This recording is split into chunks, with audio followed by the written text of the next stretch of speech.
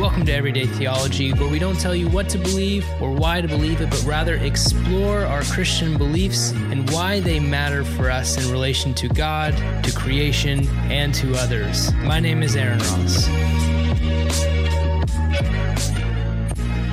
Well, welcome back to Everyday Theology, and a particular welcome back to someone who I like to say is a friend at this point, although this is technically the second time we've talked, but we just caught up for a while and it was like old friends. But that's Dr. Kelly Kapic. Kelly, thanks so much again for being with us. Oh, it's great to be with you. Thank you, Aaron. This time's nicer because we actually have Zoom. Last time it was just kind of like an odd phone call right in the beginning of COVID, had no idea how to do all this, Oh, right. Yeah, recording I forgot about online. That. Yeah, that's right. But, we're moving up. Moving on up. And I'm not sure if it's better, but bigger things, right? Yeah, I'm over Zoom. I mean, if we could be in a room together, I'd be much happier. But, it'll happen at some point. Some conference down the road, it'll happen. Yeah. Hey, any updates? I mean, if for anyone who wants to know more about Kelly, they need to go back. And we did a podcast some time ago, actually, kind of near the beginning of COVID, really just talking about suffering amidst COVID and some ideas about dealing with suffering. But any updates, your family, life? I know you're still at Covenant College, still a professor of theological studies, right? Yep. I've been at Covenant 20 years now. And my wife and I have been married 28. We were married 9 years before we had kids. And my son is now a freshman in college. And I have a daughter. All right. Junior in high school. So we're in a new season of life, which is good. But God's been faithful. And I'm not sure what to say beyond that. We are surviving and actually in many ways thankful for this new season of life. It's been good. Even as it's been hard in recent years. Getting closer to being empty nesters, maybe? Yeah, it felt like we went from having 2 children to no children because our son went to college, even though it's nearby, and my daughter's so busy, which is kind of the topic of the book we're going to talk about. But she's gone a lot. So we joke with her that it's like she lives with us. She's our roommate, but it does feel different. It's not like having a 3 and a 5-year-old, put it that way. No, I mean, me and my wife, we're marching on January 27th. We'll learn that life for our first child here. Yeah. Congratulations. Thanks. That's a big deal. Yeah. We're going to figure it out. Yeah. Hey, my wife always said, and this was really helpful. She just said, God doesn't prepare you to be a parent of a 10-year-old. He prepares you to be a parent of a 1-week-old, and then you get experience, and then you're a parent of a 2-week-old, Oh yeah. And, he gives you the grace for the day, for the month, for the season. And I think there's a lot to that. We're just trying to finish the baby room, but all this logistics and all this stuff happening in the supply chain world, just trying to get stuff in is tough. But I've heard that. We're working early, so we'll make it happen. But you mentioned it, so we're going to talk about it. Sure. One of the reasons why we have you on, other than just wanting to catch back up again and having another good conversation, is that you've recently published a new book, You're Only Human. Yep. And I think the book's got some pretty interesting concepts that even out of the season of COVID and kind of into a new season of life they're all dealing with that are really important to people. So maybe you can just give a brief overview of, your thesis, the idea of the book, what you're trying to convey, and we'll go from there. Yeah. I mean, I've been thinking about this for at least 20 years, and before COVID, it was very intense. And now as we're coming out of it, I think it's all hitting us again. But basically, I put it this way. I think most of us, when we put our heads on our pillow at night, feel exhausted, and the voices of condemnation and guilt for not doing more, not getting more done, not being more places, not being more present are constantly there. Yeah. And I think that is as common in Christian circles as in non-Christian circles. And the way I would put it is, one of my deep concerns is that we've really confused finitude, which means limits, with sin. And that's a fancy way of saying, I think we feel guilty for things we shouldn't feel guilty about. And The This church is kind of a radical idea. Yeah. For a lot of people, I think, even if I think I'll let you keep going, but I mean, that itself is tough for most people to hear, because I think for so long in the church, maybe we've actually heard that those limitations are sinfulness. Yeah. You need to overcome them. Right. And I think it's a result of a weak doctrine of creation. And, before we can talk more about that, but again, I think the church is just mirroring the larger world when we all feel this. I mean, teenagers are feeling this. We can talk about that. That was a surprising aspect of my research, but everyone feels this. And then the church, just like everyone else, the way we try and handle it is through time management answers. And so I'm really interested in I think it's a theological problem more than a time management problem. And so I think we have a very weak doctrine of creation, which people don't know what I mean by that. But when I say we don't talk about creation, they say, oh, yes, we do. And I say, well, what do we talk about when we talk about creation? And everyone says how old the earth is and how God made it. Right. And the fact that for 150 years, those two questions have dominated our conversation. And we think by talking about that, we're really talking about the doctrine of creation is way too small. Yeah. And we're hurt by that. So actually, that's partly why we struggle with the goodness of our bodies, the goodness of our limits. So yes, I'm interested in exploring the way God made us good. And when he made us good, that was a good creature. And creatures by definition have limits. We can't be everywhere. We can't know everything. We can't do everything. And even before the fall, our interdependence with others, our dependence upon creation, our dependence upon God, all of that is part of the good of his creation. That's not part of the sin or fall. And that is really, that's one of those concepts that when you hear at first, you go, oh, that there's some freedom to that. Right. All of a sudden you kind of go, oh, you're giving me space in this idea to not be perfect, to not have to overcome all these limits, to actually go to bed and go, you know what? I didn't get X, Y, and Z done, and that's okay. I didn't have the time, and I don't have to feel guilty. Right. Then there's this other side where, we kind of go, well, how do we push ourselves to say, how do I overcome maybe where are the limits that I could overcome? Right. I think that's a part of the conversation, but I want to actually start first with this idea of creation, because I think I actually think that is one of the most important topics that still hasn't broken through into the church. That seems to kind of have been percolating through academics for quite some time. Yeah. Right. And even more so a resurgence in the past 30 years or so, this idea of like, we've asked the wrong questions. We keep asking the questions, how long did it take and how did it happen versus what does it mean and why does it matter? Right. And while the church is still talking about those other two, that academics has been really pushing to talk about those other areas. Where do you see this going for us? What are some better questions in creation that we should be talking about that has been particularly helpful for you and, of course, writing this text? Yeah. I mean, for me, put it this way, I don't think we can properly understand redemption or our salvation without creation. And the fact that we leave creation in the back, it's not just then we have kind of problematic views of the past or something like that. It affects how we view our lives now, how we view redemption. What is God interested in, right? Well, he's the one who gave us bodies. He's the one who created us with dependencies. He's the one who made us in these ways. And when you actually look at the identifying markers of what it means for Jesus to be king, when John the Baptist is in prison and they're so like, are you the one, or should we, look for another? And he says, well, tell them the blind see and the lame walk and the deaf hear and the poor have the evangelion preached to them, have the good news preached to them. These kind of things, they're actually all about Jesus setting right the disorders of creation. Yeah. Yeah. And so redemption is the renewal of our humanity, not the undermining of it.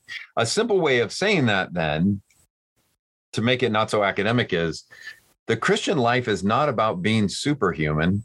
God just wants us to be fully human. And being fully human is not primarily about productivity. That's very much a modern Western individualistic framework that has gotten too far away, right? So we do, like you said, and we can get back to it. I mean, it's appropriate at times to push ourselves. You know, humans have done amazing things by pushing against what were preconceived limits. And so we, you know, in the book, try and be careful through those kind of things. But having said that, in our time right now, I think we have to become more clear about what it means to be a creature. And that when God made creatures, especially human creatures, he said, this is good. And I like what I did. Yeah. When I'm redeeming it, I'm not trying to crush and destroy what I made. I'm trying to renew it. Right. What I like about that, I mean, and we've had guests in the past on the podcast, such as Carolyn Custis James, who's written a lot about kind of biblical patriarchy and about how that came about through the fall, not creation. Right. And I think there's this renewed reality for a lot of scholarship to say, let's focus more on chapters 1 and 2 of Genesis, this creation story, this pre-fall story about what the world was supposed to be and how it was supposed to look as what we go back to by moving forward. Right. And that, I think, is really hard for a lot of people because they end up reading the rest of the Old Testament, the rest of the New Testament, and then they kind of just live in that world without kind of focusing on what it's supposed to be. Right. And I think it gets even worse when we actually think and have these kind of eschatologies or kind of theologies of the end or whatever, of final things, where we just kind of assume God's going to blow up this earth and God's going to blow up everything and give us something brand new, and then it'll be fixed, rather than actually embodying the reality that God wants to fix this place and renew this place and renew our bodies and renew this world, not some other world. Right. Yeah. So why did you want to write this? Like, what you said, it was percolating for 20 years, right? What kind of kept pushing you to write this? And then what made you kind of go, okay, now is the time to write this? I mean, the short answer is because I needed it. So I wrote a book. You kind of alluded to this earlier in the conversation. A very long story made short. My wife had cancer in 2008, was declared cancer-free a year and a half later, whatever. But then in 2010, developed chronic pain. And since that time on that summer when it hit to this day, there's never been a day for her to not be in pain and serious fatigue. So that is part of it. And that led to, with her encouragement and a Templeton Foundation grant, led to this book called Embodied Hope, a theological meditation on pain and suffering. But part of what happened to us, I mean, we're kind of driven people and all of this kind of stuff, is God just kept trimming down our life. And it felt like we had no margin. So we had to start creating them. And it was still like, no, you're doing too much. You're doing too much. And that's been really hard for me. Even to this day, my wife's like, no, it's enough. What we're doing is enough. I'll feel guilty if we're not busy every night, but that's actually shows how distorted things have become. So anyways, it in some ways just forced. And for me, I never know fully what I think until I have to research right and articulate it. And I have been thinking about this for a long time. I'm driven by this idea that finitude is not sin, that need does not equal calling, some of these key ideas. And so it was a way for me to start to explore it. And I've been really interested in the humanity of Jesus for 20, 25 years. And that's a big part of this book, is to explore. I think it's another weakness as evangelicals, the kind of the world I come from, although I have no idea that term means who knows what these days. But who knows? Yeah, who knows? But the humanity of Jesus is not something we've been strong on.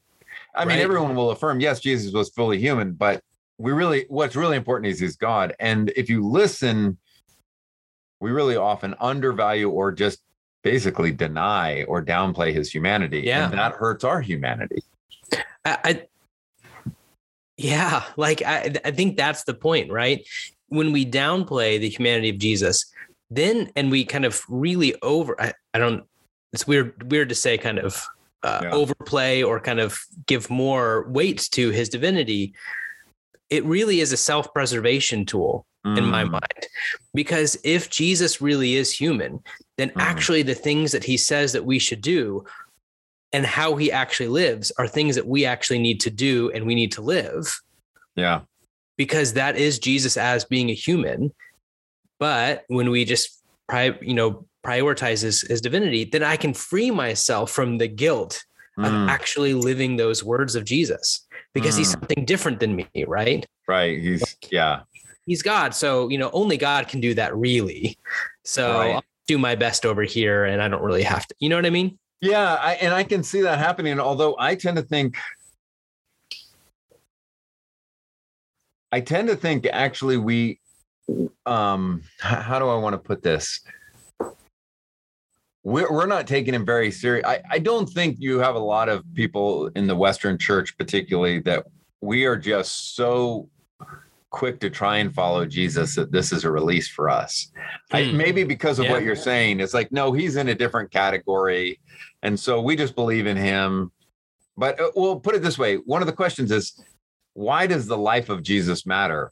Is the only thing that matters is death. Right. And I know Paul says, I preach Christ crucified, but that's the culmination of his life. And lots of scholars have made the case the cross and resurrection for Paul are equally tied together, and cross just represents this whole larger narrative. And for me, the life of Jesus has been very important. Not so much that he does this thing or that thing, but that he's fully human. Like in the book, I explore Tertullian in the 3rd century. And it's very interesting because against this group called the Gnostics, who are downplaying full humanity of Jesus and our bodies, think our bodies are evil and the material world is evil. He really pushes on two things: the birth of Jesus and the bodily resurrection of Jesus. And both of those are really important. And I love it because he explores like the birth of Jesus and he just doesn't flinch. He talks about afterbirth. He talks about all of this, all this, blood. And people are like, that sounds irreverent. Why are you talking about that? What? And the Bible doesn't mention it. And the point is, the Bible doesn't mention it because it assumes it, because he's really human. Right. If he did pop out of Mary without any of that, that would be worth recording.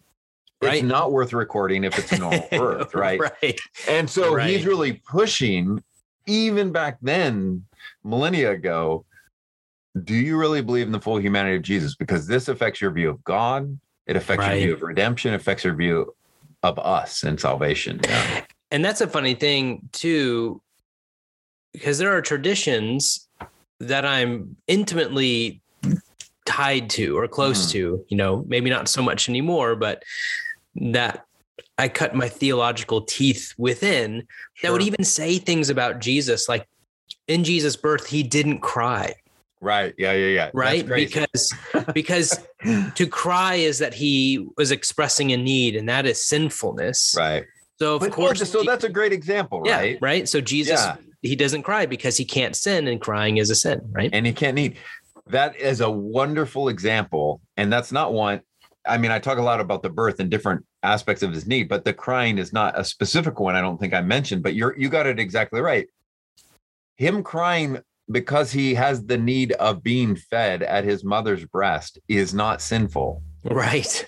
Right. That is a creaturely need that is an appropriate expression given, those kind of things.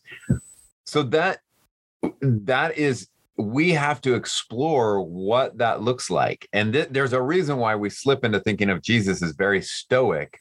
When you read the Gospels, he's not stoic. No. He gets angry, he weeps, he gets quiet, he retreats, but he's not stoic. It's too many 70s Jesus movies where Jesus floated everywhere he went and had little time for anyone, right? Yeah. I mean, this in the Reformation, the same thing happened. Calvin had this debate with Menno Simons because Menno Simons, and you can see how hard it is because he's trying to be godly and honor Jesus. So Menno Simons talks about Christ, and he's kind of drawing some New Testament language here, but he talks about his heavenly flesh. And that sounds very pious and very good. And Calvin freaks out. He's like, no. It's not heavenly flesh like you're talking about. It's real flesh, right? It's Lord of the Rings, just flesh, right? Yeah. It's real. And that really mattered. Mary is not just a vessel holding this alien pod. Jesus is genuinely really her son. And and this is a great example of the importance of women in redemption. He gets his full humanity from her. Yeah. Yeah, it's the downplaying in Western theological thinking of Mary as Theotokos, right? The mother of God, which has a huge weighty history. So I don't want to downplay that at all. But because of the fear of what that might mean, we've just ignored it completely. Yeah. Right. Yeah. Protestant circles in particular were so afraid that people will treat Mary as a co-redeemer. We never talk about her. Mm-hmm. And she's quite significant, actually. And you don't have to have her as a co-redeemer to praise God for her, which it seems like the Gospels encourage us to do. Right? Yeah. And it's cyclical, right? Mm-hmm. It's we're afraid of what that could mean if we really think of her as the mother of, like, the actual physical mother of a physical Jesus. Right. And what that means for redemption. Right. And then we can cycle that into, well, she's also a woman. Right. So I don't need to worry about her in that way. Right. And it just creates this cycle downwards about both women and Mary. Yeah. Which is the exact opposite of what we should be doing. Right. It should say, oh my goodness, look at the dignity and worth of women in this ancient Near Eastern culture that God is bestowing. Right. Mm-hmm. Look at how it's just like, notice the importance of Mary in the birth narrative, the importance of women at the resurrection of Christ. Matthew records this unnamed, quote unquote, unnamed woman to show how low she is. She's the one who prepares him for his burial. Yeah. Matthew. Women, God uses women at all these very significant places. And so sometimes when we're like, well, no, I've even heard people say, no, the story of redemption is really the story of men. I'm like, you can't get that biblically. No. Now, I don't want us to get too far off track. I think that was really helpful, but I want to go back because I think still, again, and for anyone who is like, this is a really interesting concept about kind of limitations and freedom through those limitations, definitely go buy the book. Available, I'm assuming, absolutely everywhere. Yeah. January 18th. January 18th. Right. Yeah. Sorry, I was just assuming because I already have my copy. Yeah. Haha, everyone else. No, I'm just kidding. But when we say that it is good and it is holy to have kind of finiteness, right? These limitations. How do we, to go back to that question, how do we pair that? And how do we kind of walk that tight line between the freedom of saying, I don't have to do more to be human. The drive of being human to do more, in a healthy way. How do we balance that? How do we actually kind of think about that in a way that we're given through creation, maybe? Yeah. Fantastic question. It's obviously a lot, sorry, they should read the book, but and especially just the cliff notes. Don't give the answer, right? Like right up to the. No, it's a great question. I want to explore it, but like the last chapter, it's a much longer chapter, and it's trying to be very particular. I think things like sleep. I think sleep is a spiritual discipline, and the scriptures are replete. Part of the amazing thing about God is He never sleeps, but we are supposed to sleep. Yeah. And you find it is linked to kind of spiritual formation. And it's kind of like when you're on the battlefield, you can never sleep because you don't know if anyone's got your back. Right. But in those situations, if someone has your back, then you can sleep. Well, as believers, we are supposed to be able to sleep because God has our back. And when we act like sleep is optional, it betrays this idea that the weight of the world is upon us. Yeah. Right. This is part of the ancient idea of Sabbath. It's so funny because in America, this idea of not working one day in 7, we're kind of like, I know I want to be able to do stuff on the 7th day. But honestly, again, go to the ancient Near Eastern world. It's revolutionary. This is crazy because our God says you don't have to work on the 7th day. And all of these oppressors who are doing this to you, that's not how you should be treated. And you should not treat others this way. You need rest, right? Yeah. And it just shows how culturally kind of messed up we are, that our biggest question is not, can I rest one day in 7? It's, can I work every day? Right. So now in terms of pushing against our limits, I'm for entrepreneurs do great things. You know, I'm an academic. I have to push myself. I was just speaking out of town in Maine. It took a lot of extra hours. And we are made physically, intellectually, and otherwise. You can be pushed for a season. Yeah. But we know this. We know this from warfare. We know this there is a ton of psychological, neurological, other studies being done. And it's happening in this prosperous Western world. People's bodies are breaking down. Right. I was just reading of this former correspondent for CNN and all this, and she just was working countless hours. In her 30s, she was physically breaking down. Yeah. And so the short answer is I do think we can push ourselves, but the problem we face is that we don't have enough communal living.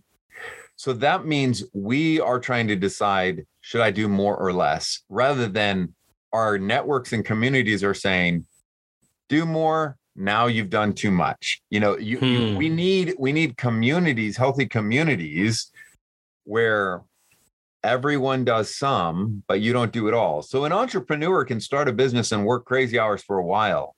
But when that becomes not just a startup season, but becomes life, we all know it deteriorates relationships, it deteriorates health, it deteriorates intellectual ability. So there are costs because that's just not how God made the world. So I do think we can push ourselves, but we have to push ourselves in ways that look faithful. And so one of the tests are, the way I'm pushing myself, is this allowing for the fruit of the Spirit to grow in me? Or is this cultivating other kind of fruit? Right. And we all know this. When we're too busy, we get bitter, we get angry, we're short, we're self-consumed. All kinds of unhealth grows out of that. Yeah. I think that's such a wonderful question. And not just because I'm from a Pentecostal background, but this continual question, you know, growing up in some spaces and in a lot of theological spaces, there were a lot of people that said, there's a sense in which we can build these fruit of the Spirit within ourselves, right? Like we can practice joy, or we can practice these things in order to grow them. When it seems that the weight of what some of the New Testament authors are writing about isn't quite so much practicing those things in order to be more with the Spirit, but rather the opposite, being more with the Spirit grows those things. And it's work, right?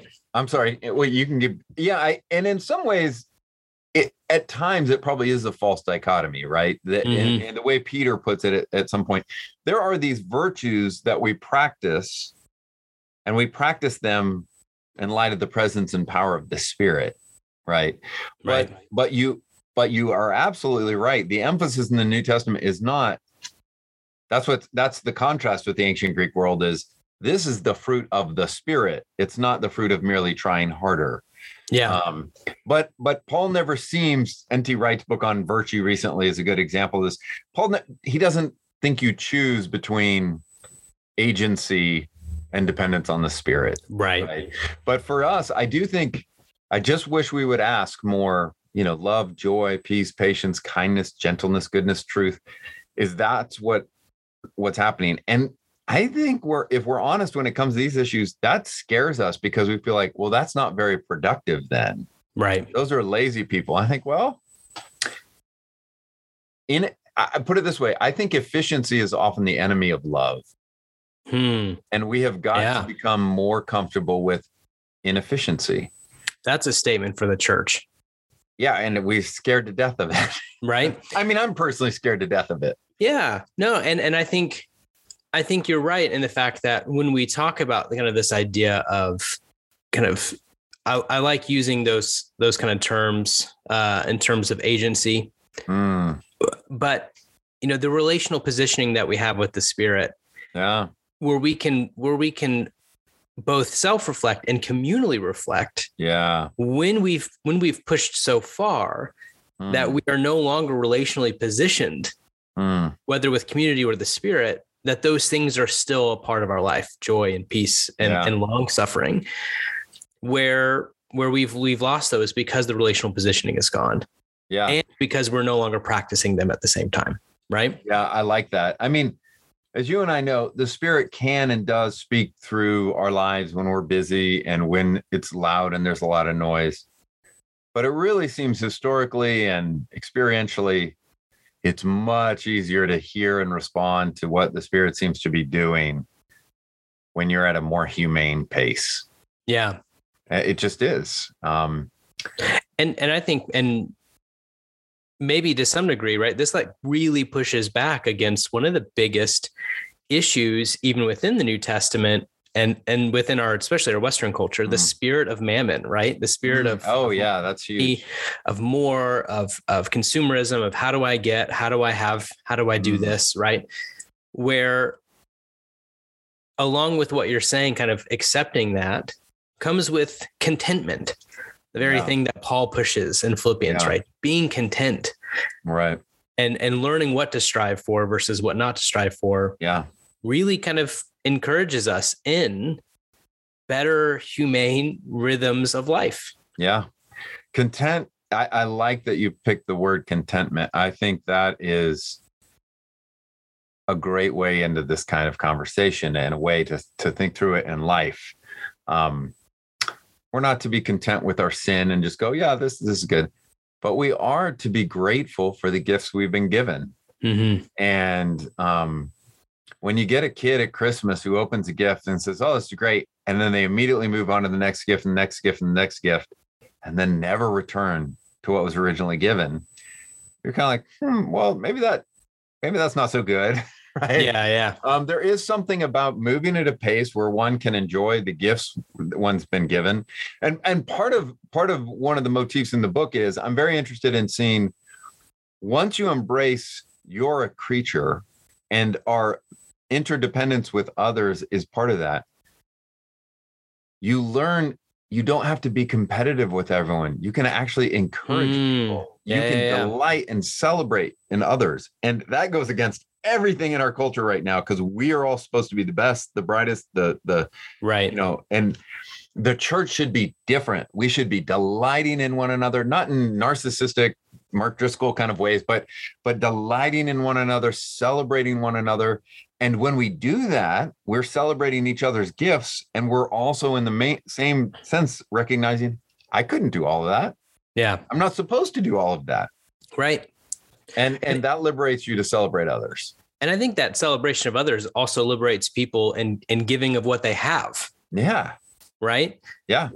Part of the problem with striving is that when you feel so competitive with someone else, and let's say you do have a lot or you are gaining a lot, but you still exist in that competitive reality, it's much harder for you to actually let go of those things and to give those things away. But when you have a community surrounding you going, hey, we're here for you. You're doing amazing, and lifting people up. When you take that competitiveness away, people tend to be much more free-handed. Yeah. With the things that have been given to them. Yeah. Right. And no, I think you're exactly right. One of the things that was really fun for me to write is there's a chapter on humility, which was like, why are we talking about that? I thought we're talking about limits and finitude. It's a longer conversation, but here's the thing. In the history of the church, and definitely in some of our circles to this day, we often base the idea of humility on you're a sinner, so be humble. Yeah. And actually, biblically and theologically, my argument is no. Even if there were no sin or fall, being a creature means you are called to be humble. Humility is not a bad thing. It is part of the recognition I'm dependent on the earth, I'm dependent on my neighbor, and I'm dependent on God. And that breeds humility. And that's a celebratory thing. It is not I'm such a terrible person. So we all know we should be humble. And then the way we often encourage people to do it is think of what a bad sinner you are. That then can actually, ironically, be self-absorption. But if I say, no, cultivate humility by learning to celebrate and elevate others, that's something you can actively do without some of the unhealthiness of kind of wormology or something like that I'm just a terrible worm. I mean, we are sinners. I'm not trying to deny that, but there are other things going on in a healthy view of humility. No, I love that, because to some degree, it's actually reevaluating the way that we always approach humanness again, where for so long, our entire humanness has been based on the prima facie point that we are sinners. Right. And that has created, I think, so much unhealthiness because it hasn't allowed us to see humanity as humanity. Right. It sees it as this irrevocably damaged thing in everything that it does. Right. And so therefore things like humility have to be done in light of sinfulness versus in light of who we are always meant to be. Exactly. Right? So, so for example, you may remember, I explore this idea. Paul says, I've been crucified with Christ and I no longer live. We often memorize that in Galatians and we're like, okay, I no longer live, been crucified with Christ. And it's this idea, I'm just a sinner and it's all bad. But Paul goes on and says, in the life that I live in faith. Paul is not saying that he no longer lives. The idea is that his sin is being crucified with Christ in order to liberate him to live the way God originally intended him to live. And so God is not trying to destroy your humanity. He's trying to destroy sin because he likes what he made and he doesn't like the distortions of what he made. Yeah. That's this idea in the book, exploring this idea, we all know that God loves us, but a question I've learned to ask people is, do you think God likes you? Yeah. Do you think God likes you? And for a lot of us, that's a really hard question to ask. Yeah. Yeah, because I think for a lot of us, we don't like ourselves. Yeah. Right. Because when you turn to like, it feels like, it's kind of like as parents, you're required to love your children, right? And we think God's required to love us. But then there's something like particular about this maker who made us, and he likes what he made. And that's just worth thinking about. Yeah, I think that's really beautiful. And again, I think this really is in the history, maybe in the past 50 years of theological thinking, it really is starting to kind of change things again for us. Like we've really been weighted down for a long time. And especially some of the books being written now on Sabbath and about kind of humanity and I think healthier ways are pushing us to be able to be at peace more than we've ever been able to be. But let me ask you this question. What was probably, if there's one thing that you can say in all of your research for this book, what was the most surprising or maybe even important point or facet for you that kind of moved you forward in writing the text? Gosh, that's a great and difficult question for me. I mean, in some ways, it's stuff we've been talking about. For me, that really unpacking this idea that I don't have to apologize for being a creature. And God wants me to be a faithful creature, Kelly Kapic. He doesn't need me to be superhuman or something else. I have gifts other people don't have, and I have a ton of weaknesses and limits besides all of my sin that other people don't have, right? Yeah. So for me, this really exploring that's been important. Another area that we haven't talked about is process. There's a chapter on the Spirit delighting to use process. And again, that's an example in creation. Whether you think the earth is 17 billion years old or a literal 6 24-hour days that it took to make it, even if you're super conservative and say it's this really, 7-day period, it doesn't matter. Either one of those admits that God, who could have made the world like that, snap, right, took his time. And the Spirit hovers over the tohu labohu. The Spirit hovers over the chaotic waters and starts to bring order, right? Right. And God has always been a God who delights and is comfortable with process. And I think we're very uncomfortable with process. Right. But when we become Christians, I've learned that this doctrine of creation matters, because as he renews us, we are new in Christ, but he is also engaging in a process, growing us. And he's not panicked. I panic about my sin and weaknesses and shortcomings.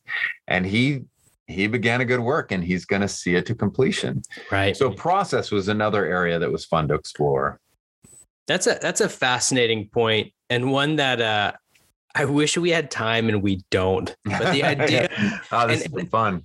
And Christianity just doesn't know how to handle this. And I know that so much in kind of some Jewish theology has handled this a lot more deeply.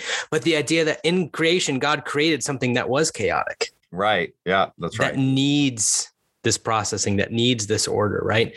And I think we need to kind of really spend some time. Maybe you can come back at some point and tell me that, because I have no idea. Right. Yeah. Because I mean, as you can guess, it gets very tricky when I know some people who heard you just said that, they're going to panic a little bit.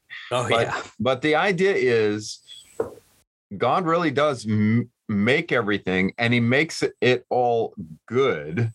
But there is an ancient tradition. I don't want to get either of us in trouble, but God makes everything good. Whether or not you might call it perfect or not is another question, but that's because we understand perfect in a certain way. But in the ancient world, perfect meant complete or full.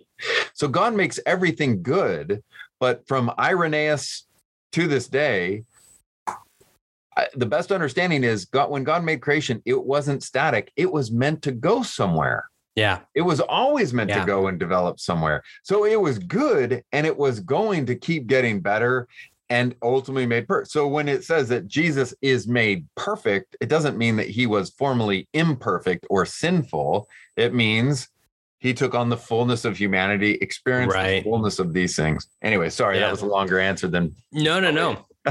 I think that's really, really important. And I want to spend an entire podcast on that alone, and keep going. But we do need to get going. Yep. I mean, I want to just talk with you forever. So that's kind. There's that. Fun.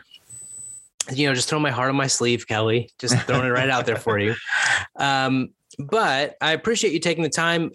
Tell us again, the book's coming out. You said January, I think 18th, right? Yeah, that's right. That's right. It's with Brazos Press, Baker Academic, it's Brazos, part of Baker's group.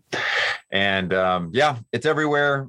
I'm not on Instagram. I'm not on Facebook. I'm sorry. I'm not on Twitter. You can, at Covenant, there's a faculty page, and it has some links for me speaking and stuff like that. But besides that, I'm dependent upon the rest of you in social media to take an interest. So. Oh, you're better off without the social media stuff. It's for my own soul, even though I'm very grateful for those who can do it well.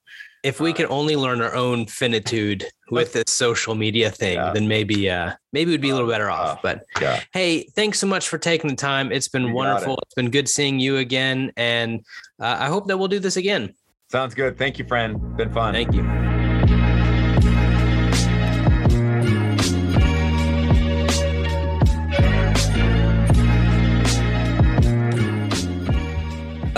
Hey, Chris. Hey, good to see you again. How you doing? I'm doing well. It's been a long day, but a good day. I think you need the conversation I just had with Kelly. No, I'm just kidding. Yeah, I think we all need that conversation. Yeah. Yeah. Funny enough, when I was first getting on with Kelly and we were just chatting, I was like, oh, I'm so busy today and I've got to do this. And we're doing this recording. And then I'm like, oh yeah, we're talking about your book, which talks about how we need to start being okay with our limits and finitude. And I'm like, dang it. I didn't take your book in well enough, but now I'm going to. Thanks. Nice. But hey, in that conversation, we had an interesting kind of like sidebar when we were talking about it. And something I was like, you know what? Chris and I need to have this conversation because it is something that's not discussed a lot within the church. In fact, if anything, within kind of the Western Protestant evangelical churches, it's actually kind of been diminished for a long time. And I know you've done a lot of work on it, on this person and on the topic. But I thought, why don't we actually just chat a bit about how do we approach Mary in Protestant evangelical circles? What can we gather from Mary, and why is it so important that we do this work and kind of reframe our thinking about Mary? So I want to start with just a basic conversation or basic question for you.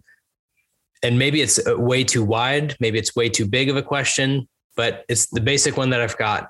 Where have we gone wrong in thinking about Mary? Yeah. That's it's a hard question to answer, right? A hard question to answer well. I think part of the answer, right, has to be there's a lot of anti-Catholic sentiment, right, in evangelical circles, which I think it has all kinds of roots, right? I mean, this is one of those issues that it's not tap rooted, right? There are many, many roots to it, but I think it's an interesting question historically. It's also, I think, an interesting question kind of spiritually, like what is it about us? And so some of it, I think, is a kind of impatience with mediation, right? So like there's a way in which the kind of evangelical spirituality that you and I are often confronting and wrestling with, because it's the one that's shaped us, right, for good and bad. Yeah. It wants to get to God, and it doesn't want anyone to get in the way, right? It doesn't want I think about the story of Naaman, right? When he comes to get healed, and he wants to see the prophet. And when the prophet sends the servant out to tell him what to do, like he just loses his mind, right? Like, don't you know who I am? I'm Naaman, for God's sake, right? You come out here and talk to me yourself, right? And there's something about that impatience. Sometimes it's right and good. Like there's another story involving Elisha where a woman, he's promised she will have a son. She tells him, I don't need a son. He says, forget it. This time next year, you'll have a child. And she does. And then the child grows up and dies, I think at 12 or something. And she hunts him down, right? And she's not going to talk to the servant. Like she's going to talk to the prophet. So I think there are ways in which that kind of insistence on getting to God, getting in touch with God, there's something about that can be really beautiful and inspiring, like the sense of I'm going to get alone with God on my face, and I'm not going to get up from prayer until I've touched God. Like there's a way in which there's something about that that's admirable, but man, when it goes wrong, it just turns into just this kind of harsh impatience with everybody else, right? And I think that some of it is that. Like some of it is Mary feels like she's getting in the way. We're not here to talk to her. We're here to talk to Jesus, Can I give one irony of that? Yeah. And then you can kind of keep going, right? One of the biggest ironies of this idea of the mediation thing for me, in which so much in our individualized Western culture, we prioritize this idea that we ourselves can go directly to God. Yeah.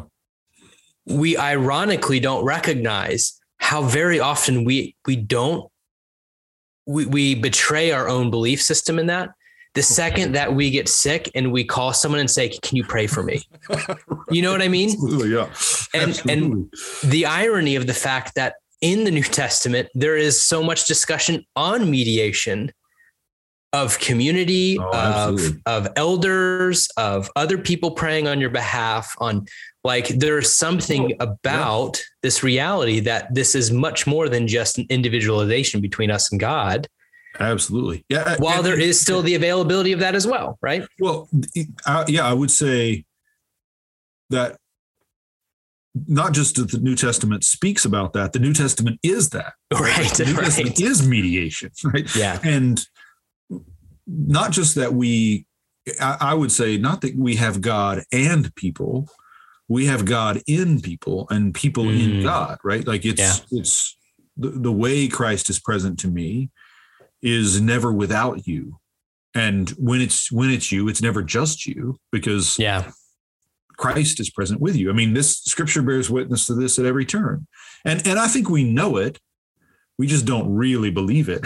Right? In our worst moments, we don't really believe that that's true. And so it's that kind of, I think that's just one of the roots of many, but I do think there is a kind of impatience with Mary and the anti-Catholic sentiment. And then I think the fear of our own humanity, right? So part of, I think the reason, so I've talked about it as impatience, but I think there's also a way in which we're afraid that mediation will mislead us, right? That, human beings will fail you, but God will never fail you. Right. Which, is so deeply problematic as a way of thinking, because what you're suggesting is you can somehow get around dealing with human beings and God will always save you from that. But that's not how it works, right? It's me and God versus everyone else, right? Yeah. And we all know, and like you're saying, no one actually lives that way because you can't, right? Like you can't actually get by with that, but you can talk like it sometimes and you can act like it in particular moments. Yeah. So those are just a couple of the reasons I think we've lost touch with Mary. Now let's maybe in the anti-Catholic sentiment that kind of permeates evangelicalism. And one of the most ironic kind of things about that is this like insistence that evangelicals and Christians believe a different set of beliefs.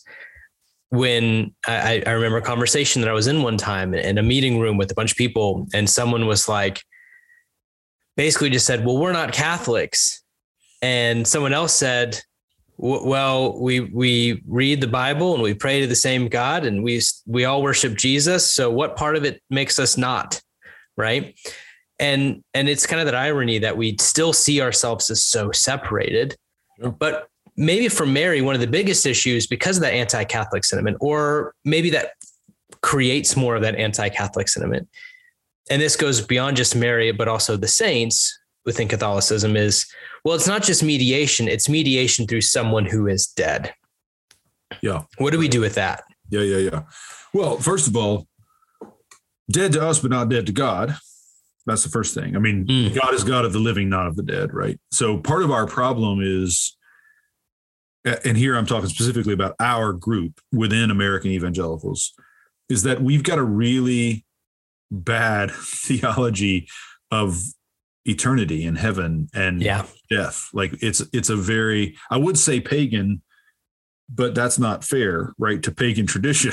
Like it's a kind of warped quasi-Christian view of the dead. And it's very Gnostic as well, right? Very influenced by that same group that Kelly and I talked about a little bit. Well, it's Gnostic, but it's a kind of dumbed down, twisted version, right? It's not, right. There's no kind of coherence or sophistication. It's not even smart enough for the Gnostics. Exactly. It's not learned enough even for Gnosticism any more than it is for paganism. It's it's kind of a nightmarish mashup of half Christian convictions. And it leads to all kinds of confusion. I mean, to be clear, Robert Jensen has this wonderful line at the end of his systematics where he says, the saints are not our way to God. God is our way to the saints. And I think that's right. I mean, I don't think anyone believes, if they do, they shouldn't, that Mary and the saints are somehow saving us. Right. I mean, Jesus is our savior and no one else. But the way in which Jesus saves us always involves other people. And there wouldn't be Jesus if it weren't for Mary. I mean, that's just the line. Like, she's his mom. Right?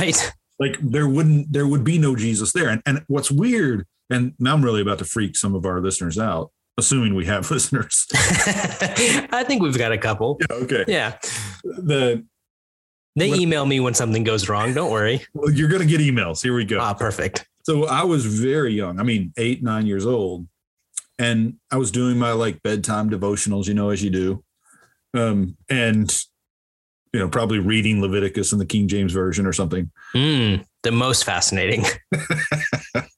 I didn't say I wasn't a strange kid, but my evening devotionals, and I started praying, of course. And all of a sudden I started singing, and I realized that I was singing a song to Mary, thanking her for giving us Jesus. Right. It's one of the most Pentecostal moments of my entire life. Came from nowhere, at least, as far as I could tell. And I still remember, the lyrics were simple, and it was really just that. I mean, as simple as what I said, just, Mary, thank you. Like, you didn't have to share Jesus with us. You did. You made it possible for us to know him. And that, I think, whatever that was in me, I stand by that, right? I mean, I still believe that, right? The part of honoring her is being grateful for that, right? Being grateful that she was the kind of person who could bring Jesus to bear in the world. Like, quite literally, she could bear him, right?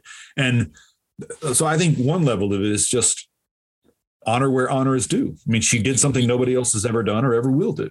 And your song might freak them out, but Mary, did you know, is like, I'm on the ground crying my eyes out, right? Mary, did you know? That's right. Well, but see, part of what Mary, did you know gets, the song, is that actually, and this is what all the early church fathers, virtually all of them, recognize, church mothers too, is you actually can't talk about Jesus without talking about his mom, because there would be no Jesus if it weren't for his mom. You can't talk about Jesus without Israel, and you can't talk about Jesus without Abraham or David, and you can't talk about Jesus without Mary. You just can't. And if you try, it's a Jesus you're making up. It's not a Jesus that's actually in the scriptures, and it's not the Jesus that's in our history, and therefore the Jesus who's present to us. Which is ironic, given in such patriarchal societies, really Joseph is a figure that just comes and goes. Yeah. Right. But Mary's there. Well, yeah. I mean, Joseph is I think a saint, and he's a remarkable man, but Jesus is Jesus in relation to Joseph no differently than Jesus is Jesus in relation to me. But Jesus' relationship to Mary is different, right? Like, that's unique. That's truly unique. And I think we have to honor that. Now, another layer to this is our relationship to Mary is largely literary. Like, we read about the character of Mary, the character that's given to us in Scripture. And I think it's tragic and should be sobering to us that we don't pay attention to what Scripture says about her either, right? Like, not only do we not kind of honor what she did, or at least we never speak about it, except, in sentimental moments, like when we're singing Mary, Did You Know? But we're not paying attention to what the Scriptures actually say about her. And I think that's a conversation worth having too. So what do the Scriptures actually say about her, right? Like, if we maybe just have said, we actually need to look at her a bit more. We need to get past some of these false realities about Mary and recognize that she's much more important to our faith, and maybe we've given her space in the same way that many characters within Scripture are important to our faith, but, also in this very unique way. What do the Scriptures say about her that we can learn to start to take into our lives? Yeah. So I think if we start with the Gospels, you get a range of ways of engaging Mary. So she's hardly mentioned at all in Mark's Gospel, which a lot of scholars, as you know, consider to be the earliest. Right. I don't know what that means. I'm not sure that there's any significance to that, but be that as it may, I think she's only mentioned once in Mark, really. And it can be read kind of one of two ways, right? So there's a scene where the disciples are saying, or the crowds are saying, we know who this is, Jesus, he's the son of Mary. Yeah. And it's a way of kind of dismissing Jesus.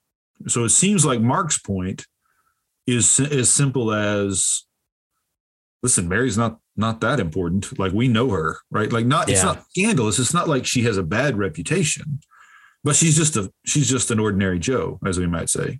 Right. In some sense, taking away the claim to divinity.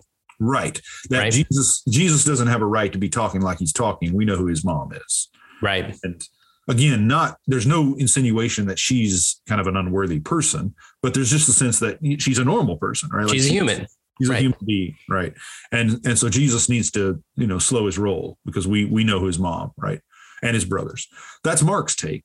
In Matthew, there's a little bit more, including the scene where we're told that Mary and Jesus' brothers, whether they're his brothers or his cousins, we'll leave that aside for now. Jesus, some family, they're standing outside waiting on Jesus to finish his talk so they can meet with him. And the disciples say, hey, your mom and your family are waiting, right? They want to talk to you. And Jesus famously says, or infamously says, who's my mother? Who are my brothers? Whoever listens to the will of God or the word of God. Now, what's fascinating is we, in our circles, we tend to hear that as a kind of rebuke, like a kind of, I don't have a mom. I don't have brothers. Like what matters to me are the people who listen and obey. Right. But Augustine and other church fathers took it to mean the exact opposite thing, that she's so exemplary as a saint precisely because she doesn't rely on her relationship to him as his mother. She's most of all his disciple. So Augustine takes that story in Matthew and preaches to say, this is what makes Mary honorable, is that she does not take pride in being Jesus' mother. She delights in being his disciple. Yeah. Yeah. Which is a beautiful read, right? I mean, and I think kind of stunning. So Matthew and Mark, Mary is kind of important only in terms of she underscores the normalcy of Jesus, right? The everydayness of Jesus. Right. Again, she grounds him in a history that everybody knows, and therefore they don't take him seriously, right? And then he in Matthew reverses that with, what really matters in your relationship to me is not blood, but faith, right? It's not kinship, but devotion to me. Right. Right. Right. But in Luke, Mary is absolutely central. I mean, she goes from being decisively important, but relatively unmentioned in Matthew and Mark to front and center of everything God is doing. I mean, in Luke's gospel, she is the prophet that fulfills Israel's entire prophetic tradition, right? That she's Gideon, she's Isaiah, she's Jeremiah and Ezekiel. I mean, she is the whole tradition, Hannah, and I mean, the whole Huldah was the name I was trying to reach for. Like the whole tradition of Israel's prophets, male and female, kind of culminates in Mary. And she's the Holy of Holies. She's the Ark of the Covenant. She's the place where the presence overshadows. Like in Luke, she could not be more important, right? Yeah. And that's of course where we get her song that you've already mentioned and the blessing that she receives from Elizabeth. She's ironic given that it's not even written to Jewish people, right? Right. Yeah. I mean, in terms of Luke. Yeah. I think it's a fascinating question about what is it about Luke that makes her, but why does he focus on her the way he does, given what Matthew and Mark have done? Right. Yeah. And given his audience compared to their audience. And given his audience. Right. Yeah. It's so striking, but there it is on the page nonetheless. I mean, she's, and she breaks even to Acts. I mean, she's there at Pentecost, so on. I mean, so she's a decisive presence and front and center presence in Luke's gospel. And then if anything, she's even more important in John's gospel, right? Like right from the very beginning, she's the one who tells, the watered wine miracle doesn't happen without her. And, she's with him to the end. And so she's a remarkable presence in Luke and John. And you can see the ways in which they're pointing to her, Luke and John, are pointing to her, and probably Matthew too, if you read Matthew the way Augustine does. All of these then are pointing to her as kind of the exemplary disciple. Like she's the one who teaches us how to follow her son, right? Like that's, and I'm working on a book right now, and that's the subtitle to the book is Learning the Way of Jesus from His Mother. And what I'm trying to argue there is that she perfectly embodies the Beatitudes. Yeah. That in Matthew, part of my argument is that the Gospel of Matthew is a callback to the book of Ruth, among other texts, but especially the book of Ruth, and the story of women like Ruth. So Tamar, Rahab, the women that show up in the genealogy. Yeah, right. And that Mary is seen as kind of the perfect embodiment, the fulfillment of that. So Mary is the faithful woman, just like in Luke, she is the prophet. And I think the scripture is filled with celebrations of her and her faith and her obedience and her wisdom. And I think the book of James, you can read the entire book of James as a kind of commentary on Mary's song, so if you start with her Magnificat and then you go to the book of James, anything you can find in her prayer, James is unpacking that. And anyway, we can go on forever. And then of course she's central again in the book of Revelation. Yeah. Which shouldn't surprise us. The woman clothed with the sun and all that. Right.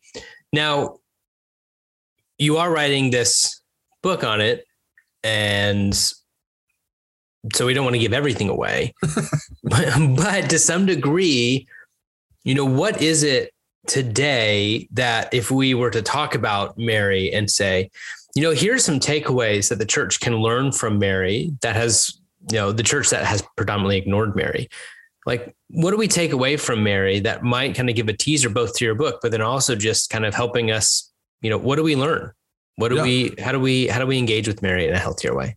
Yeah. I mean, I think in some ways, the first thing we realize is, and this is so clear in Luke.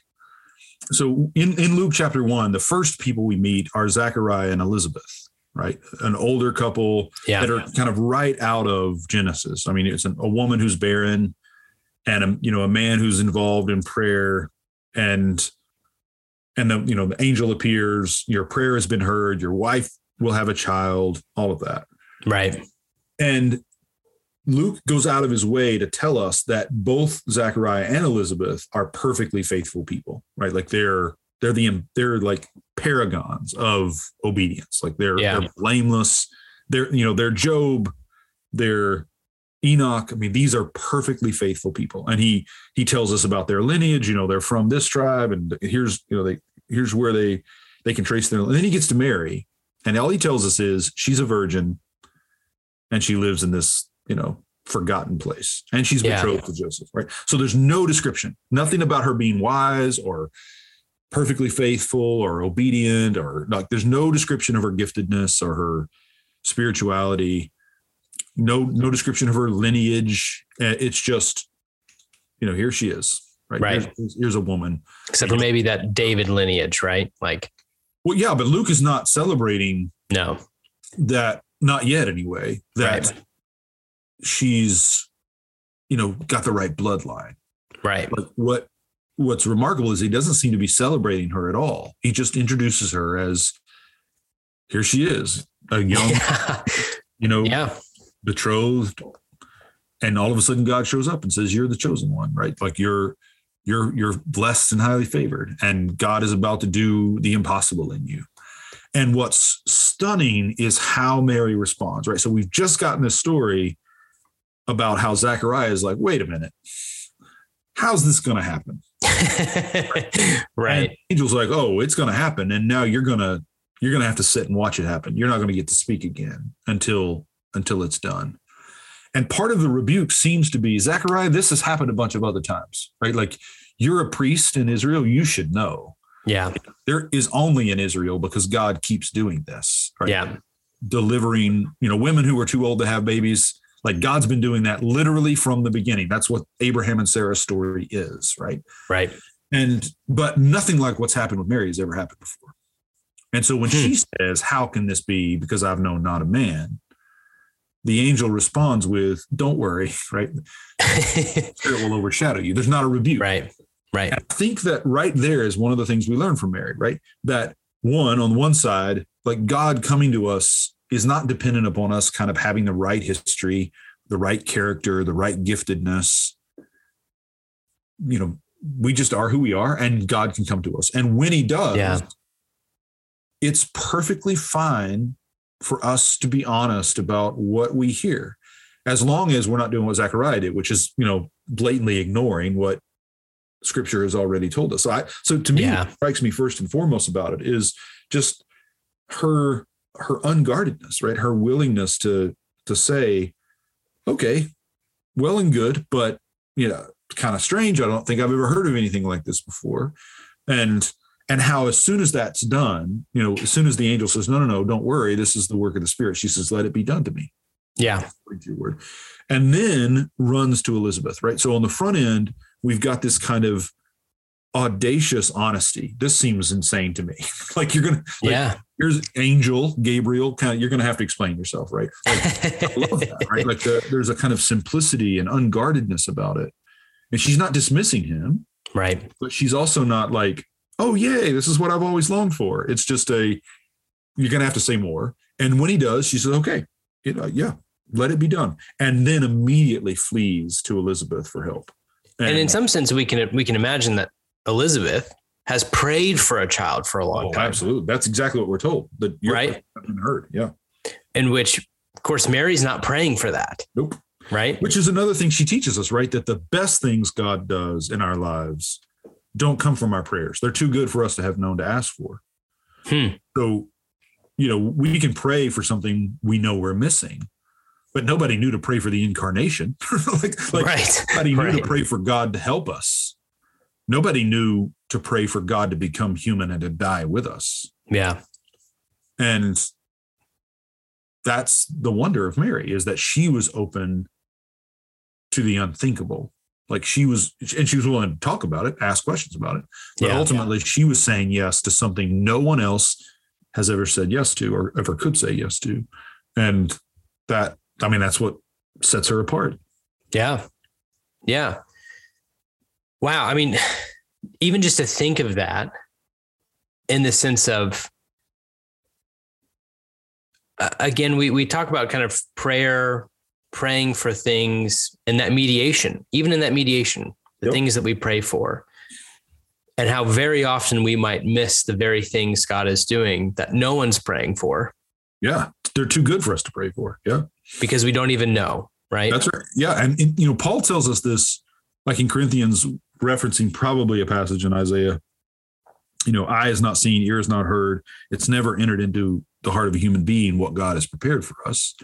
And then in Ephesians, we pick that up again with God is able to do exceeding abundantly above and beyond all you can ask or think. Like both of those passages are pointing to the fact that whatever we're praying for is not good enough, right? Like what God is going to do is better than what we're asking for, no matter what. Yeah. Like it doesn't matter what we're asking for. What God is doing is better. And there's something about human faithfulness in that. Yes. About not even needing to ask, right? I know people who use those passages about, well, I'm asking that God does these things. Yeah. But the example of Mary is Mary's not even asking for God to do those things. Nope. That she doesn't even know that God's going to do. She's just immediately faithful to the moment when she is asked. That's when she is presented. That's exactly right. And I think that's why we can imitate Mary, even if we can't imitate Elizabeth, right? Elizabeth is old and wise, incredibly faithful. And some of us just aren't going to be able to do that. Like we're not old enough. We're not mature enough. We're not disciplined enough. We've been too damaged. Like some of us are just not going to get there.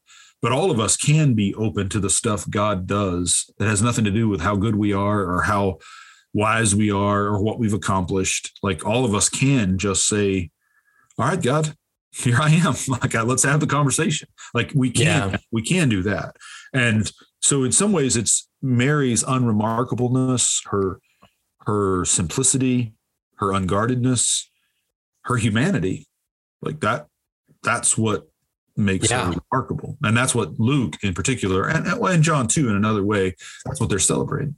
Right. And a lot more too, right? Like there's more to Mary than even just this one thing to mine that is going to be in your book. Yeah. I mean, absolutely. Right? There's so much more. I mean, I'll say one more thing about it. That is the ways in which she suffers with Jesus, right? So when she goes to the temple, to dedicate Jesus, and she gets a prophetic word, like Simeon is there, Yeah. And he says to her, you know, this son of yours is going to be the cause of the rise and fall of many, and a sword will pierce your soul also, right? And then what we're told is that she pondered these things.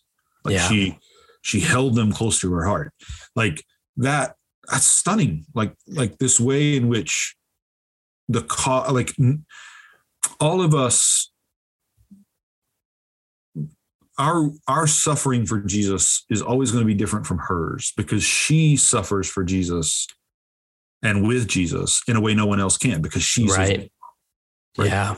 So she's not only suffering as his disciple, as his child, in a sense, she's suffering and he is her child, and she's suffering in a way none of us can, right? There's a uniqueness to that I actually think does show us that ultimately each one of us have a unique relationship to Jesus. It's not the same as Mary's, but we all have like this kind of irreducible difference. Yeah. To the way we know Jesus. Yeah.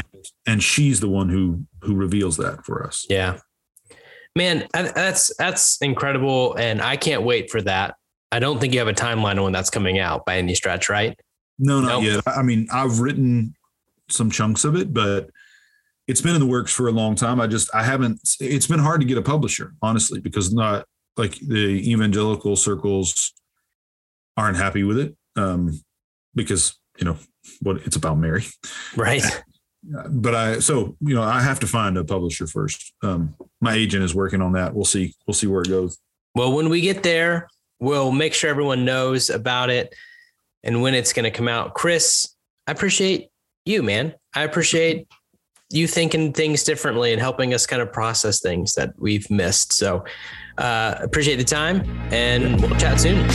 Sounds good.